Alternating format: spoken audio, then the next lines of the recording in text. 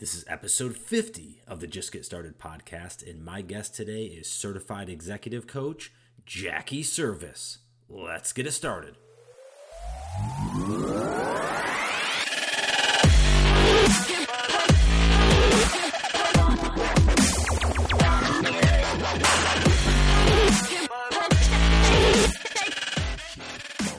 Just get started. Hey gang, and welcome to another episode of the Just Get Started podcast. I'm your host Brian Andreyko, and thanks again for being a part of this journey.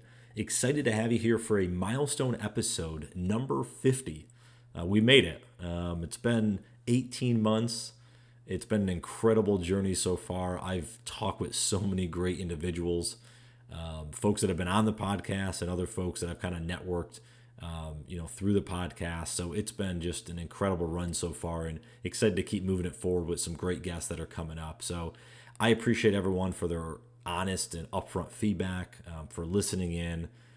It just means the world to me because it's really cool. It's something, I've enjoyed doing kind of as a side hustle. It's something I always want to do, as I've shared in prior episodes. So it's just really neat to be able to, put out a product like this, folks liking it, getting some value on it, and hopefully being motivated and inspired to live their most fulfilling life. So I certainly appreciate that. And I will make an ask. We're 50 in. I'll be very direct on the ask. Head over to iTunes if you don't mind. Leave a review. Put a rating on there. Not only let me know how I'm doing, it's just going to help get this podcast out to more and more people that need to hear these messages that each of these guests are sharing about how they're kind of overcoming a lot of obstacles to live their most fulfilling life. So I certainly appreciate everyone can take just a few seconds out of their day, whether it's right now or after you listen to this episode, and just go ahead over to iTunes. If there's another podcast platform like Spotify or something you're using, please leave a review and rating on that as well. So really appreciate it. Have a ton of gratitude. I'm just very thankful that there's a lot of folks out there that are getting value from this and listening in, and certainly appreciate to build those relationships going forward. Okay, so let's jump into our episode today. Episode 50 is a introduction I got from a former guest, Christina LaCour, of episode 24. And she introduced me to Jackie Service, who is a certified executive coach. Jackie's an awesome gal, has a great story that she shares, just how she used to be a competitive swimmer, and how she kind of, got into corporate America and then had some life-changing events that have really taken her to what she's doing today. So it's a really neat episode. We get into a lot of different tangents. So I'm appreciative of her taking some time out, sharing her story, and ultimately, some insights that I think could help a lot of other people in their daily lives. So without further ado, let's jump into my chat today with Jackie Service. Let's get it started. Jackie, welcome to the podcast. Thanks for joining today. Thanks for having me, Brian. Excited to be here. I'm excited to chat with you about your journey, and of course, I want to talk about kind of the personal coaching and those type of things that you're doing now. But as always, it's always curious to me just how they kind of get through life and do different things, and how there's no really set path. And I think you would probably agree with that, because if we look back, 15, 20 years, you never would have thought you're doing personal coaching, I bet. So I want to start back in kind of the childhood years. And I want you to talk a little bit, because I think some of the things you did with the swimming and some of the things that you kind of were brought up with, I think that's really important to kind of how you've been structured and what have you. So can you start there a little bit, share with the listeners some of your story early on about kind of how athletics were a big part, and then we'll kind of span into some of your career and those type of things after. Love it. Absolutely. Happy to go back to the childhood and give a little bit of a look. And to your point, Brian, I think it just provides context, right? I think hindsight's always 20/20. Looking back on it, you can see how the puzzle pieces now starting to fit together. But at the time, obviously. Yeah, and one of the things too, and I think, where you and I have caught up before in this and stuff, and we kind of run in some similar circles, is like the whole point that, what you're doing today, you may not be doing it in 5 or 10 years, but some of those things you're doing today could impact you in terms of how you react to certain situations, or your demeanor or personality or whatever. So I think some of the things that you built from being a pretty competitive swimmer, you Yes. might be humble about it, but I think has really helped you. So yeah, curious if you can share some of that early days of just kind of the swimming, that mentality that you had to have as a child, as an adolescent, and then how it's kind of helped propel you in your early career, and we'll take it from there. Love it. Love it. And you're absolutely right. Like, I think if I look at chapter one, it was of life of Jackie Service. It was really revolved around, I say in quotes, but like high performance, right? And so specifically as I look through the lens of swimming, so for context for everyone listening, I'm Canadian, and you might hear that through some of my speech as we talk, Brian. But I started swimming at a very young age. I was always in the water. I summered in a beach town, so I was always known as a little fish, and just was drawn to the water. But when I was about 8, I obviously started swimming at a higher level. And, I started swimming at both provincial and then national levels. So I swam for Canada, high performance athlete. And what comes with that, and especially at such kind of adolescent stage, was so many positives, but yet there was also those underlying factors around, always seeking external validation. And quite frankly, I talk about this a lot, about those years I was really striving, right? I wasn't thriving. Thriving's a different, a different context than just striving.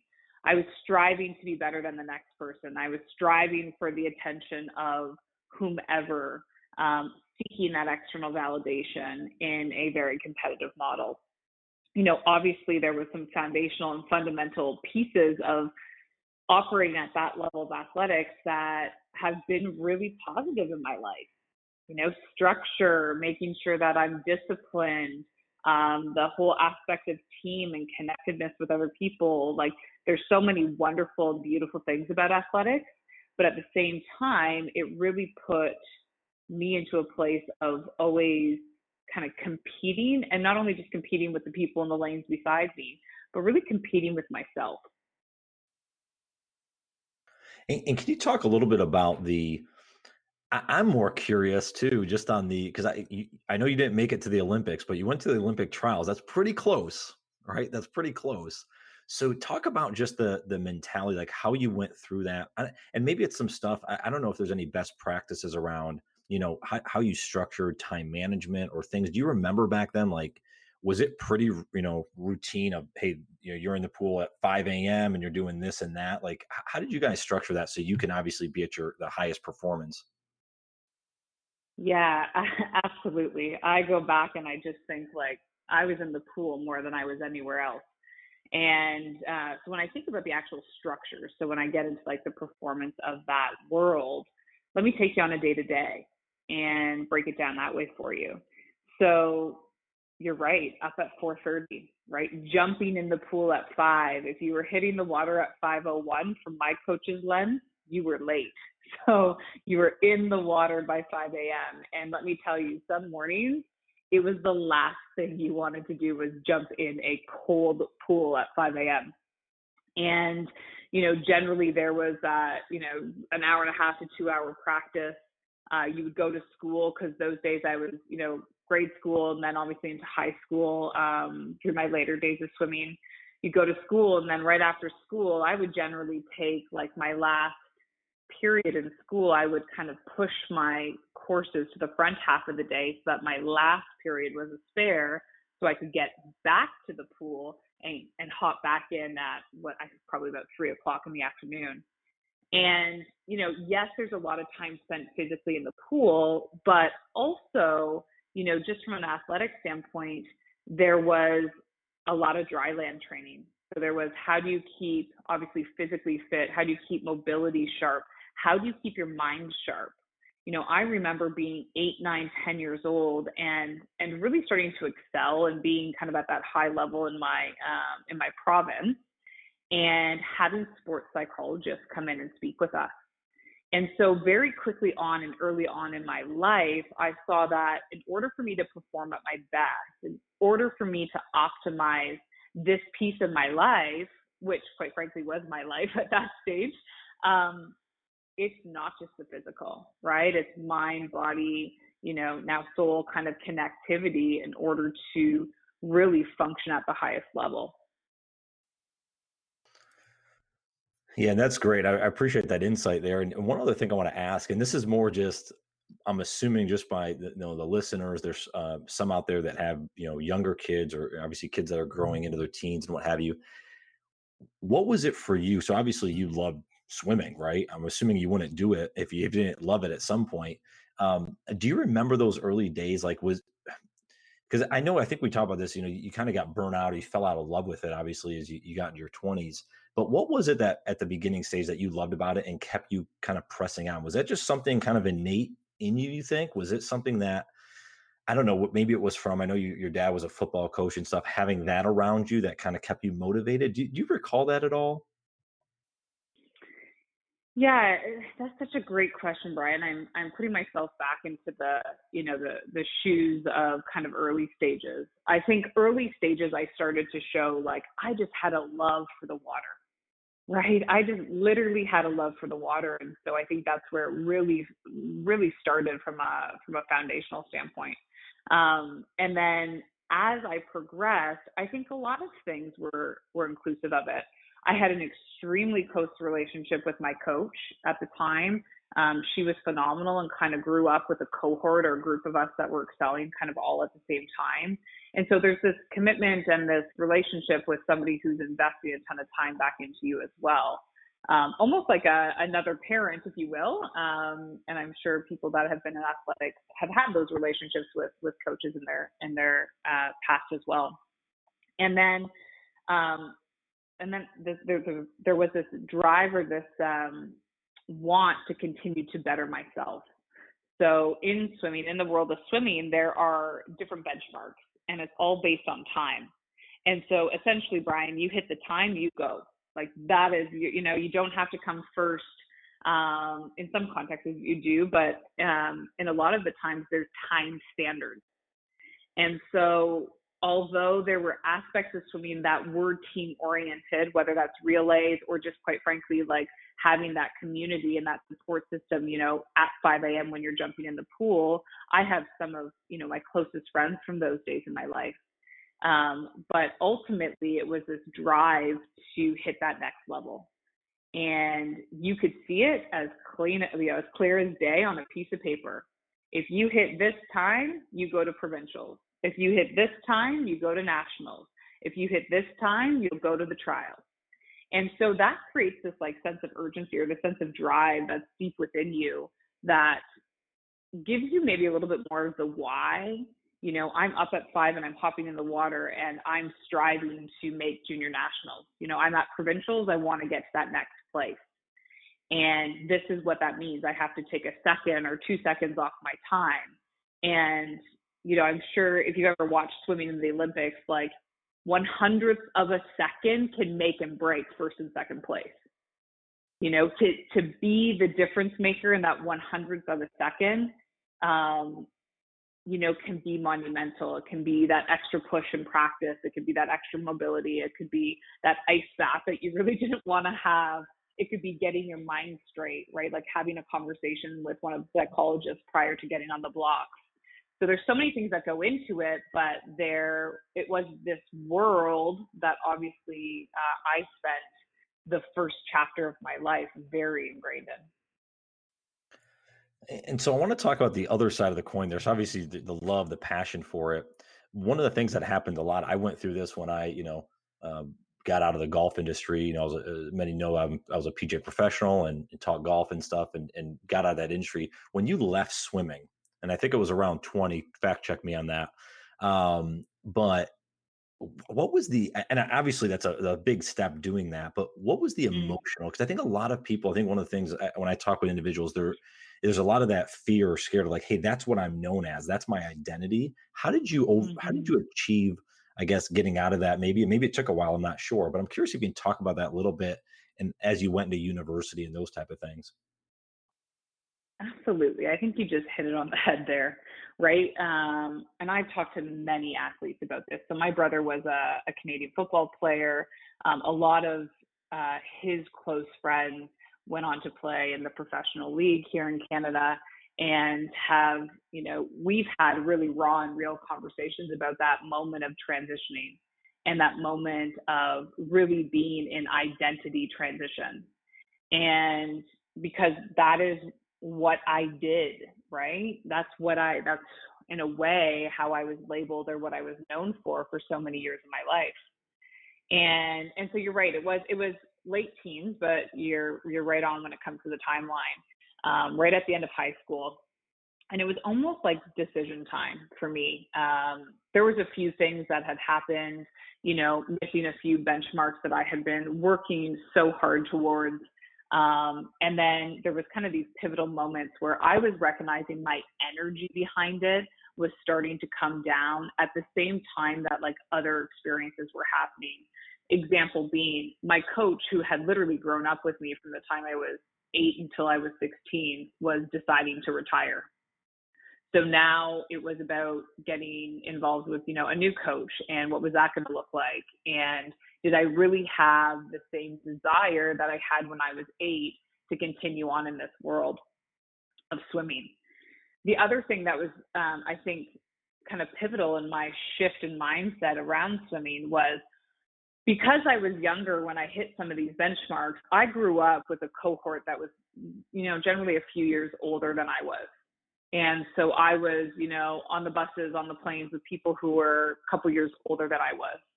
And so a lot of them had gone to the States, and that was a very typical thing for Canadians to do, was to go from, the Canadian system into the NCAA system in the US and to swim there.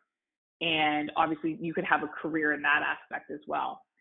And I had seen so many of them go to big name schools to go swim. And 2 years later, they returned back home. They came back to Canada.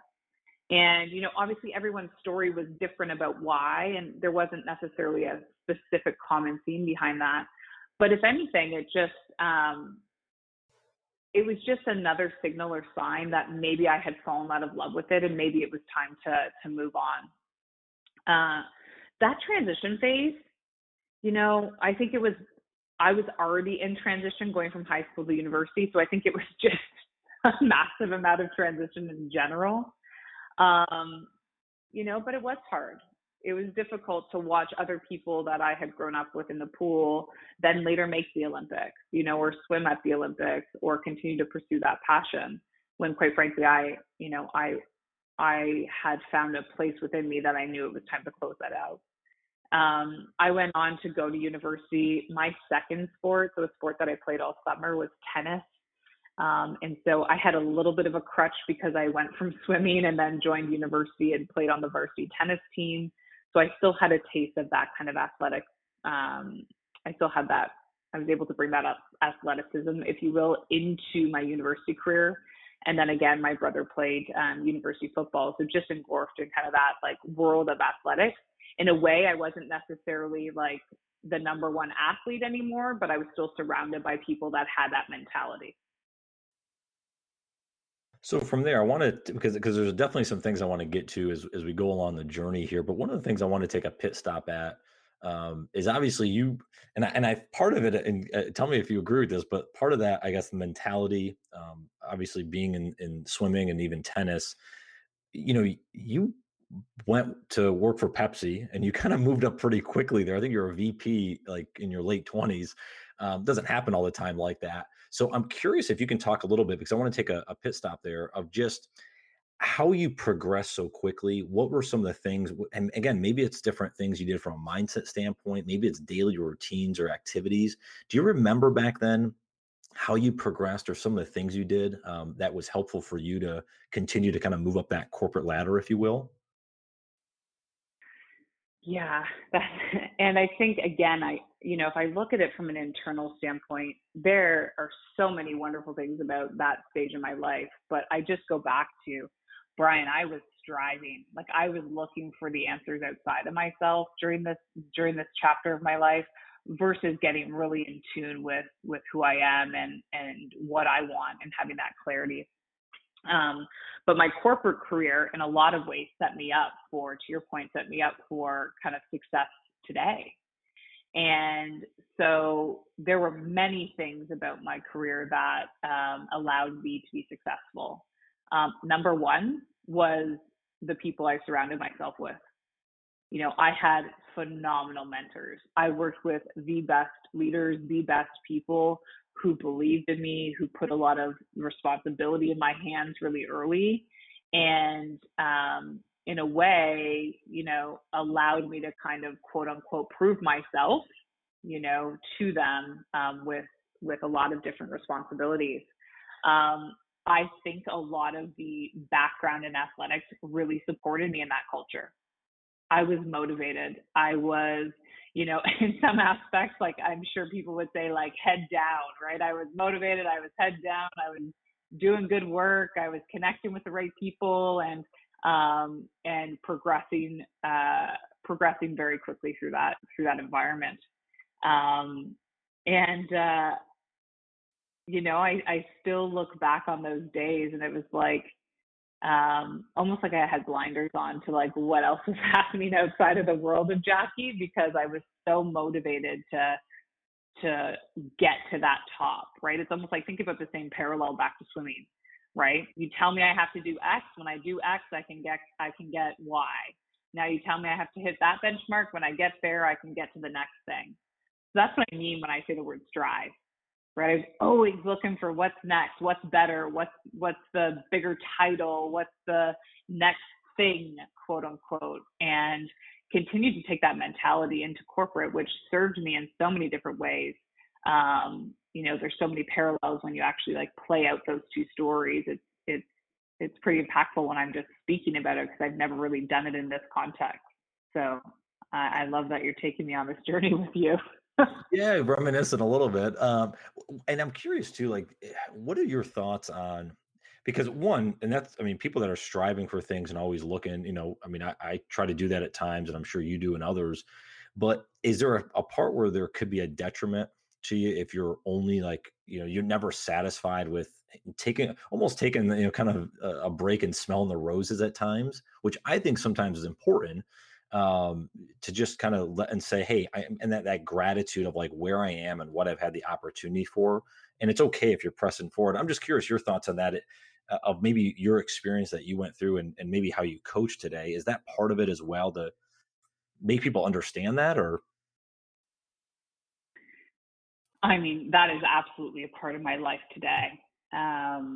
I would be lying if I said that I 100% knew that back then, because I had to go through my own path and my own journey to really find that. And maybe if I take you down that path a little bit, you know, as I was climbing this corporate ladder, kind of head down and really striving for that next thing, I didn't really take time out. I didn't really listen to what my kind of intuition or inner guidance was saying. You know, if I was tired, it was like push through again, right? It was always about that next evolution. It was always about, you know, continuing to get to that next stage, whether that was career, you know, or even like relationships in life, etc. And so for me, my journey really shifted. And I talk about chapter one, like kind of that version of my life, which was in a way very like programmed, or I use the word conditioned, behind high performance, behind a striving mentality, behind my worth was tied up in what I did. So my worth was tied up in being a high performance swimmer. My worth was tied up in, you know, being a varsity athlete. My worth was tied up in thriving and, you know, obviously like moving up the corporate ladder. And it was almost as if I was seeking that external so much that I lost the internal voice of who I really am. And so my journey took a shift, and my journey took a change. And for me, I have so much gratitude for this moment now, but obviously at the time it was extremely dark and came like a brick wall. I literally call this my brick wall moment, which other people will use the term like, hey, I hit rock bottom, or, you know, that was, you know, a really difficult year in my life. Like this came on hard and heavy real quick. So it was almost like I was full out running and right into a brick wall, and it, definitely knocked me on my ass. And so to give you a little bit of that context, it was my physical body that started to break down. So how it manifested in me was, I went through this journey of about a year of recognizing that I wasn't feeling totally sharp, a little foggy. Some other things were happening in my physical body. And I went through a year of processing with doctors and trying to figure out what was going on. And then I remember the day. It was October 25th, 2012. And I walked into the doctor's office, and I knew so quickly that there was about to be some difficult news that was going to be shared. There's, if you've ever been in that environment before, there's just an energy, there's just a different feel. And the doctor looked at me as I sat down that day, and he said, Jackie, we've found a brain tumor. You have a brain tumor.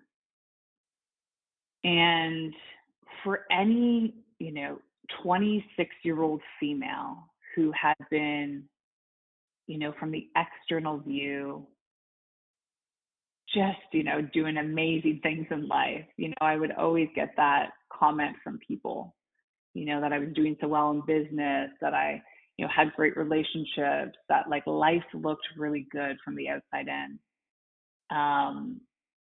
It was the first time that I was kind of knocked on my tail to really take an internal look, to really start to understand, who am I and what am I here for and what's my purpose?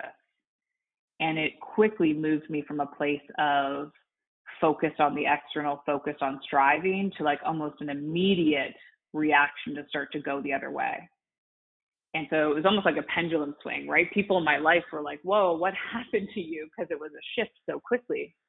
But I believe I needed that wake-up call. I believe that there was probably other signs along the way that just did not hit me because I was so head down and focused.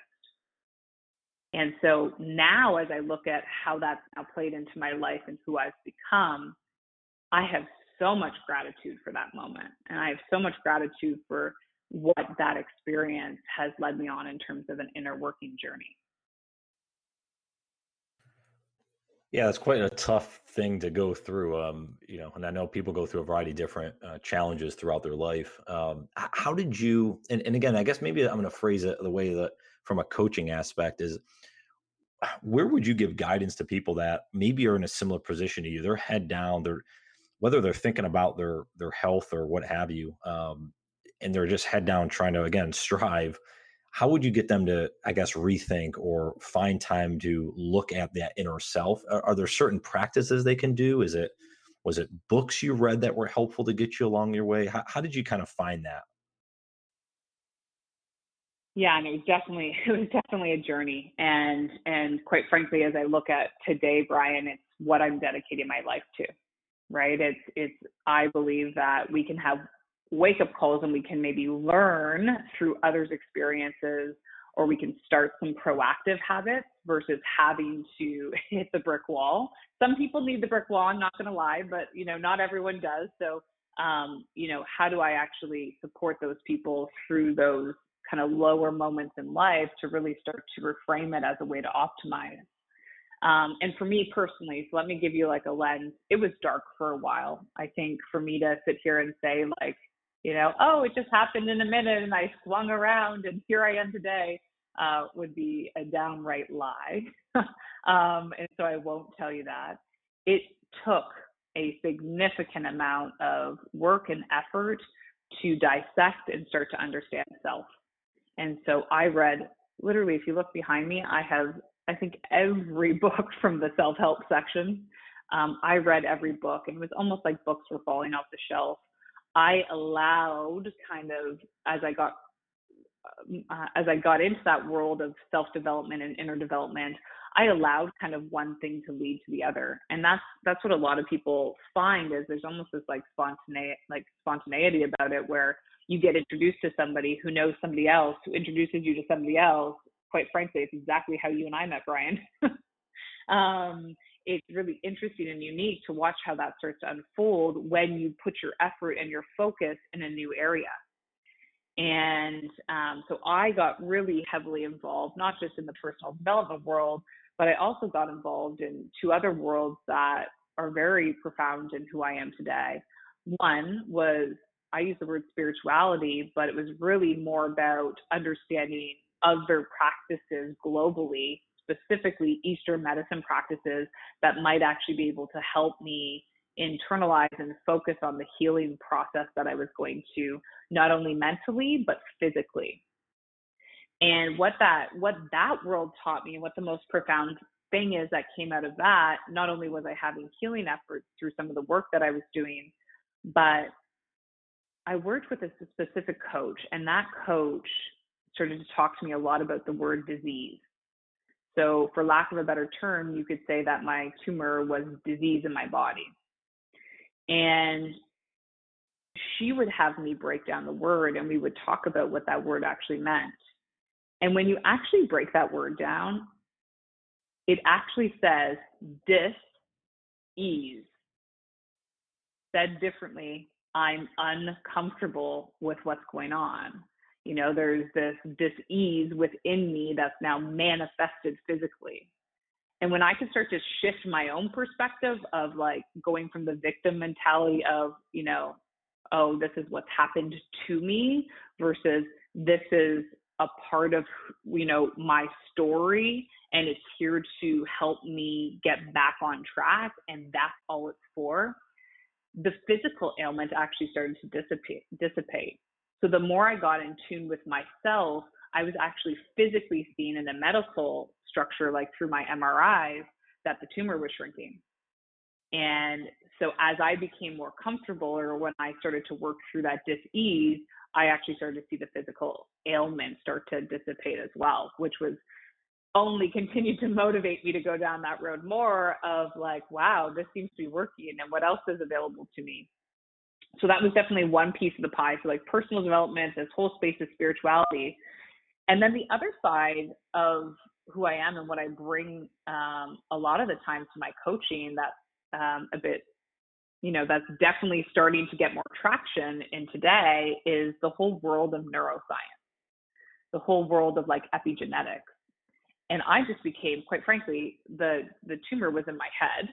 And so I then became very interested in, well, how does the brain work? And, you know, where specifically is this in my head? And what could that look like? And I started to really connect to the teachings of a man named Dr. Joe Dispenza.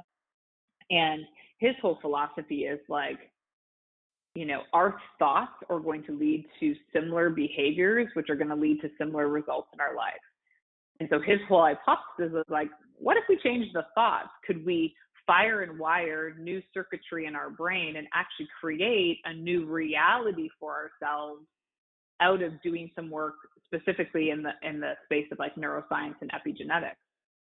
But the interesting thing is he like demystified this world of spirituality for me. So he actually uses exercises like meditation and breathing, which are generally found in that yoga or spiritual space, and he brought them into the science and showed that they were actually serving the purpose on brain scans and on all sorts of different scans that he does. And so there was multiple, you know, contributing factors that led to this place that I am today.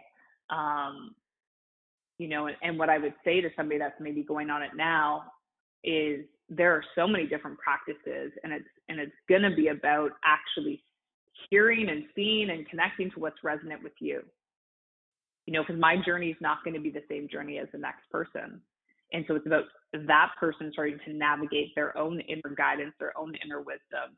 And there are so many practices that I could talk about, but I'll connect back in with you and see if there's a direction we want to go. No, that's good. I like to go on a lot of tangents anyways. I was going to actually ask about meditation. Do you do that consistently now? Do you do it in the morning, evening? What's kind of your kind of routine around that? So I have had, I'm going to be real, I've had a love-hate relationship with meditation, maybe because my brain fire and wires so quickly all the time. but it is needed in my life. And I believe that we can find meditative states in a lot of different ways. That's just my belief. And so I do sit and meditate. I specifically use a lot of guided meditations if I'm going to do that. I have been able to sit and just kind of listen to my thoughts as well.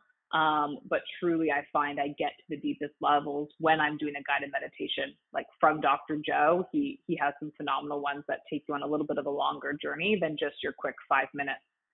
I personally find I get meditative when I journal. So I free flow write. Sometimes it can feel a little woo-woo to people, but I feel like sometimes literally my hand is just writing and I don't even know what's coming out. And that is a very meditative and healing process for me. And other people who I have had the chance to work with, they get meditative or in that like zone when they run, right? That's when they like just are able to turn off their brain. And maybe if I can just quickly touch on that, because I think, being in the zone is something that we talk about a lot in athletics. You probably know what I'm talking about from your days in golf. And what actually happens in the brain is think about your brain and think about, like I always say, like thousands of ping pong balls just like going all over the place, right? Like neurons are firing and wiring. Oftentimes that's the time where we're overthinking. Maybe we have anxiety and stress and all this stuff is coming up for us. And that's like, we are very focused on the head energy when we get into those states. When we get into meditative states, or when we get into like the zone from an athletics point of view, what we're physically doing in the brain is we're slowing down. So actually, one of the things I talk to my clients a lot about is that there's power in the pause. There's power when we slow down. Because what happens to our brain is, as we physically force ourselves to slow down through breath and through exercises, like whether it's we're in the zone in an athletic state, or journaling, or people love yoga, something that people get to that place a lot in that space, is we're taking that like 1,000 ping pong balls that are going all over the place, we're slowing them down and we're pulling them to our prefrontal cortex. And that prefrontal cortex, so like right at your forehead, in a spiritual term, your third eye, but when we kind of pull ourselves towards that front of our head, it's actually, that is our creative hub. That is our hub where we get into those feelings like the zone. That is like white space, where innovation comes from a business standpoint, where us athletes are just like dialed in and you don't understand what's happening, but they're so engulfed in that zone, where you see massive breakthroughs on brain scans through Dr. Joe's work. Like that is where transformation happens. And it's almost like moving from the head space to the heart space. We're connecting back to who we really are. Yeah, that's really interesting stuff. I can talk about this stuff all day, because it's really just how, again, it's just one of those things, how it takes it out of I'll kind of use the society norms of like everyone just kind of running through life each and every day. And I think sitting and pausing and think about some of this stuff, as you mentioned, and you were talking about Dr. Joe and stuff, how you can ultimately, maybe your thought process can really change a lot of things that you're not even thinking about in terms of how your body works, and obviously longevity and those type of things. So it's just fascinating. Let me ask you this. This actually, well, kind of part of it, maybe not, but I saw this. I had a note here. I want to make sure I answer or ask it. Tell me about your digital detox. How did that go? Yes. That was, so I love that you're bringing up the world of digital detox, because I think it takes us to that same place that we were just talking about. So I don't know about you, but most days my phone's with me at all times. And I was noticing, quite frankly, in my own personal self, that I was having like maybe higher levels of usage. I was scrolling and wasting time. I was, sometimes a little bit anxious if I didn't know where my phone was. And so there was some of these like different red flags going off for me. And so I started to add a practice into my like daily routine, where my phone does not get turned on until I complete my morning routine. And I actually physically power down my phone at night. I know just by saying that, Brian, people are like, how could you do that? That's your alarm. Or what if somebody needed you? But I will actually physically power down my phone at night. And I have an alarm clock now. Yeah, like old school digital alarm clock. But by doing that, what I was noticing physically is like literally I felt weight come off my body. Like I was feeling like, okay, I can slow down for the night. I can let go because I'm not going to pop on one of my social media sites and somebody's going to need me or somebody has a question for me. And so it was really more conscious choice of like serving self. But I did a digital detox 48 hours, 3 weekends ago, and did just that. I turned it off for a complete 48 hours. And there was some, I had some, kind of big lessons learned through that. But one of the things that I hear a lot of the times from just humans, anyone really, is, oh, I don't have enough time. Oh, there's, definitely not enough time to do that. And when you don't have your phone on and you don't have that impulse, gut reaction, just reach for your phone when there's a moment of silence, which so many of us do, literally go to a grocery store and watch people. If like somebody looks at them, they look down at their phone. If they're waiting in line and, they have a few minutes, they're looking at their phone. It's just really fascinating to start to look at how we use our phones today and how much they become a part of who we are and how we operate in this world. But that was the biggest thing, is I freed up so much time. When I had my phone away, it was like I was different in my conversations with my husband. I was different in my presence with my kids. I found more time for things that I wanted to do, like move my body, like journal, like get into creative spaces on my business. It shifted things so drastically for me. And it's a practice that I am going to carry through every quarter for this year. And I'm going to let people know the next time I'm doing it. Because if anyone is interested, if this resonates with you and you've always wanted to do it, but you're afraid and you don't know exactly how, I'm coming out with like a 5 steps to optimize your digital detox. So you actually set yourself up to take away and alleviate some of that fear of actually turning it off. Yeah, it's something the reason it kind of, raised my eyebrow, because I actually wrote an article, gosh, it's probably been 3 years now, about, putting your phone in timeout. And I've even noticed, though, recently, like probably in the last year and a half, I haven't done that as well. I've been exactly what what you were saying there, where phone's always on me, always checking, Instagram or doing whatever. And it's something that I got to get more conscious of. So I'm up for the challenge. You let me know. But it's something too I've been thinking about, like even on a weekend, like, hey, how can I on a Sunday just put the phone away the whole day? So I think there's opportunities. And again, it's really as simple as just doing it. And that's the whole, the whole just get started type thing, right? It's really that simple. Like, it's not like you don't have to have time for it. It's not the right moment. It's just, hey, I'm going to put my phone away and I'm going to enjoy life a little bit. And we have it in pockets, but yeah, I think having a little bit bigger chunk, something obviously encourage everyone. And like I said, something I'll go ahead and do it. I'll report back. Maybe I'll share out. Love it. After I get back on the phone, I'll share back on the social sites how it went, and maybe do a little write up on it. So and I appreciate you giving that insight to it. And yeah, absolutely, let us know. I'll share some of it when you do this kind of the 5-step process there. Love it.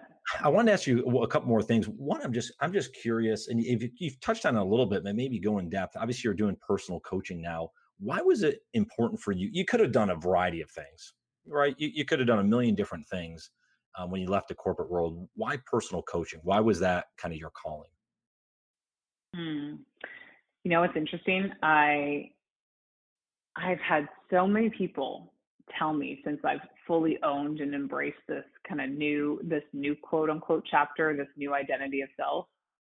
Oh yeah, I always saw you as a coach. Oh yeah, you always coached me. Like, we always had these deep and real conversations in life. And so it's interesting that you asked, Brian, because I think innately there's always been a piece of that in me.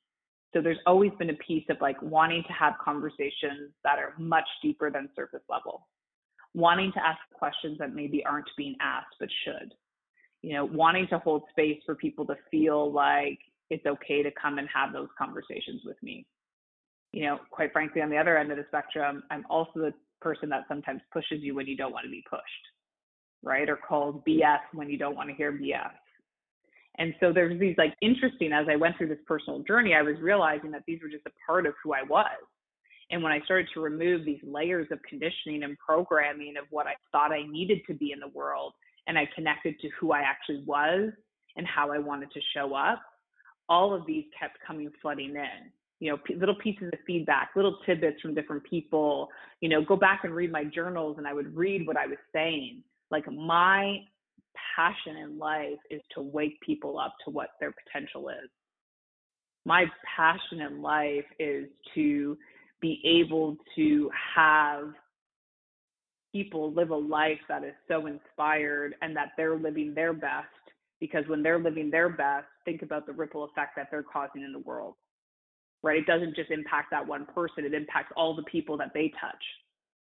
And so if I have an overall mission of like raising global consciousness or waking people up to what's possible for them, then that's really my truth when I get down to the root of it. It's about really finding clarity for humans about what's possible for them through a series of different practices and waking them up to what's possible.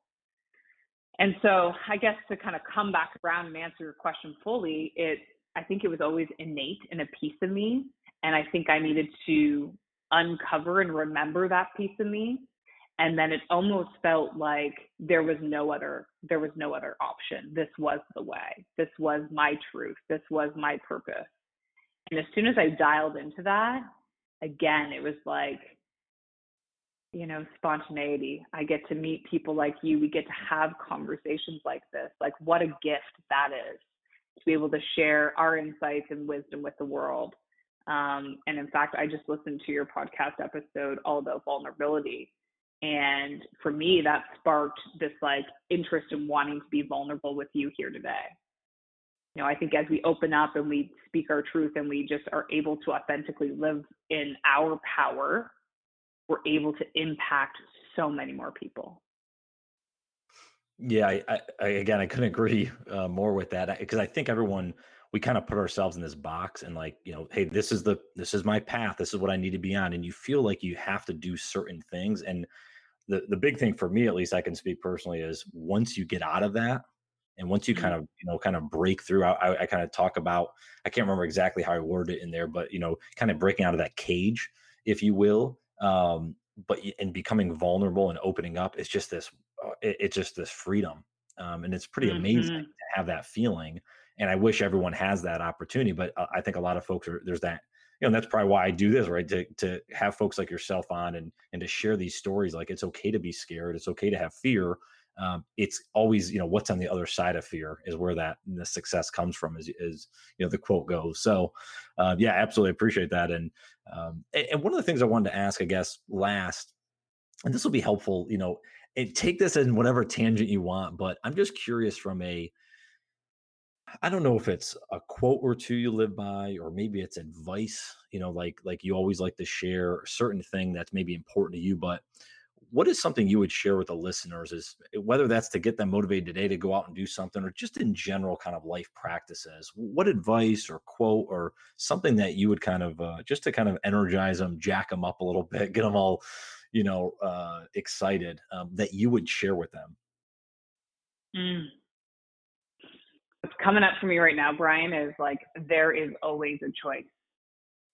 So, we so often put ourselves in these boxes, like you said, or I say we should all over ourselves, like, oh, I should do that, and I should do this, and I should be this person for that person. And, we're constantly, I think, seeking and looking externally to outside of self, And I just go back to like, we always have choice. We have choice to see the situation that's happening in front of us differently. We have choice about who we surround ourselves with. We have choice about our professions and what we want to do. You are not your title. You are not your profession. You can choose differently. That was something I needed to hear so profoundly when I was making that choice to leave. And so if there's something that's not like fully functioning or fully operating for you, and you're trying to navigate that, you're feeling stuck, that's when you have to start to come back to self. Ask for help, reach out for help, figure out if there's somebody that's in a space that can help you, or on the flip side, it may be time for you to have a season of quiet, right? A season to reflect, a season to figure out who you are. So you really have to start to navigate and follow that intuition and trust where you're being pulled and guided to, not putting the lens on, oh, I should. And there's a quote that I live by. It comes from a more spiritual element, and so I'll just preface that, but it's by Marianne Williamson. And Return to Love is a book that I literally go back to and read yearly. But the quote goes, it's not just in some of us, it's in everyone. And as we let our own light shine, we unconsciously give other people permission to do the same. And so why that speaks to me is, as I continue to lead by example, as I continue to shine my light or live in my truth, I'm watching other people who are literally coming out of the woodwork, stepping into their own truth. And I had people that obviously led the way for me, and I hope to lead the way for others. But it's about the common, it's about the ripple effect that can have when each of us makes a choice. And that has been the most profound thing for myself. That's fabulous. That is some really good insight and advice there. Where can everyone find you online? You can find me literally at Jackie Service across all platforms. Honestly, Brian, I hang out a ton on Instagram. So if there's somebody that is connected with the story, send me a DM. I respond to all of them. So I'm happy to connect with you that way. My website is jackieservice.com as well. And I love human connection. So if, again, there's something in this story that just connected with you and you want to reach out and kind of discuss further, that is my passion. So please do that. Jackie, this has been really awesome. I'm so thrilled you're able to come on and chat a little bit and really share your whole journey. I know we talked about a variety of different stuff, so which is always fun. So thank you again for taking time out of your day. Thank you so much for having me. I'm so grateful for the opportunity to share. And you're right, we went in a couple different tangents, so hopefully we'll be able to connect with people in different places in their life. But thank you, very grateful for this opportunity. Well, I hope you all enjoyed that episode or have been enjoying others along the way. And if you don't mind, it'll really mean a lot if you guys head over to iTunes or wherever you listen to your podcasts and leave me a review. Let me know how I'm doing. Give me a rating on there. I certainly appreciate that feedback to make this podcast better each and every episode.